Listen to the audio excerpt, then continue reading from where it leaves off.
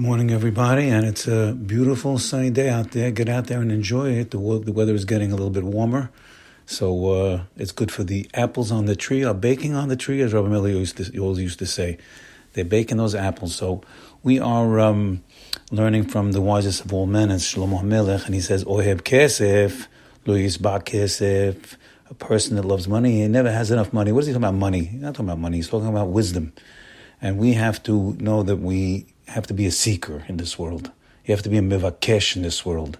When you have something good, you got to go after it even more. Go after it with gusto. You see a beautiful rabbi, let's say, you got to squeeze him for all he's worth, with reverence, with respect, but you got to run after him and squeeze him and get him, because you only got one chance in this world. So he never gets full. And right now we're getting filled up a little bit on the Mishlei Shlomo ben David. And the good news is there's plenty of it. There's plenty. You can never get full. And the truth of the matter is the Torah is endless by itself. There's no end to the Torah. So right here Mishlei is writing the following. Shlomo's writing, and he writes there. He says, Mikol mishmar netzor libecha ki memenu totzaat chaim. Literally, what does it mean on the plain level? From Mikol Mishmar from any fortress. Mishmar is a fortress. It's a bank. It's a bank vault. It's a safety deposit box.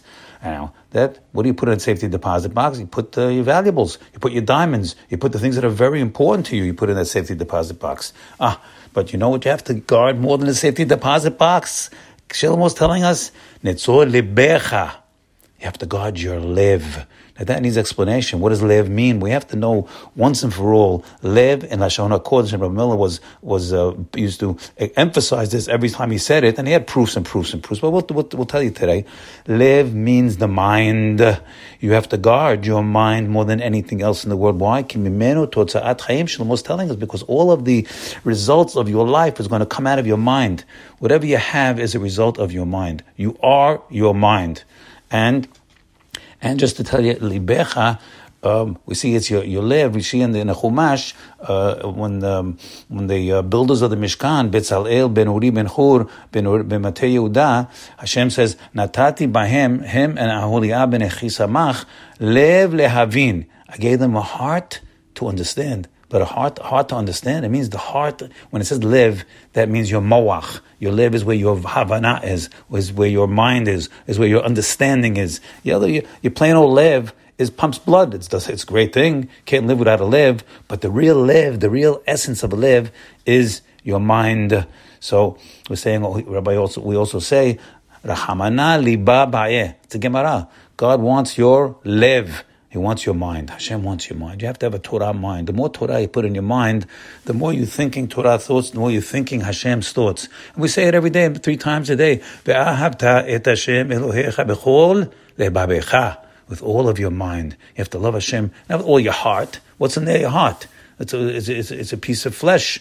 The rabbi used to say, you got to guard your mind. It's a mashal. More than a Brinks truck to have the armed guards guarding the money. It's only money. You got to guard your mind, certainly. Now, the rabbi always brought Rabbi Yehuda Halevi lived 1,000 years ago. He wrote the Kuzari. He was a Rishon. And he wrote the following big yesod. Listen carefully. He said, anything a person puts in his mind, or he sees with his eyes, or he hears with his ears, or he tastes, anything that he puts in himself with his senses are with him forever. You cannot get it out. You can never get it out. Never. Not in this world, and the Chidush is, and it goes all the way to Olam Haba. You can't get it out. So certainly, and not only that, it shades everything else you learn on top of it. It's a filter. It's sunglasses that you're seeing through the prerequisites, the things that you saw and heard. That's all being affecting what you're going to hear and see and listen after that. So certainly we have to be so careful what we're looking at and what we're seeing, and we have to know that the Kuzari tells you that Teshuvah, although it helps for everything in this world, even murder, chas v'shalom, it cannot erase your thoughts. You cannot make teshuvah on your machshava. You could try, and you should try, but it's in your hard drive. It's in the hard drive of your computer. So what are you going to do? By mistake, you saw a wrong thought, you heard a wrong thing, you saw some garbage. How are you going to get it out? We want to wash it out.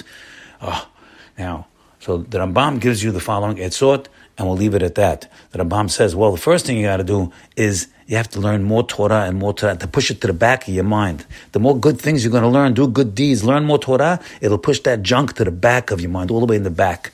And the Rabbi, Rav Avigdor Middle, used to give the following, and he said, a guy, he got a brand new mahogany table. And what happened? It took him a year to make it. And when he first served on it, a utensil dropped and put a gash in the table. Oh, what am I going to do? There's a gash in the table. So he brought the artisan all the way from Italy.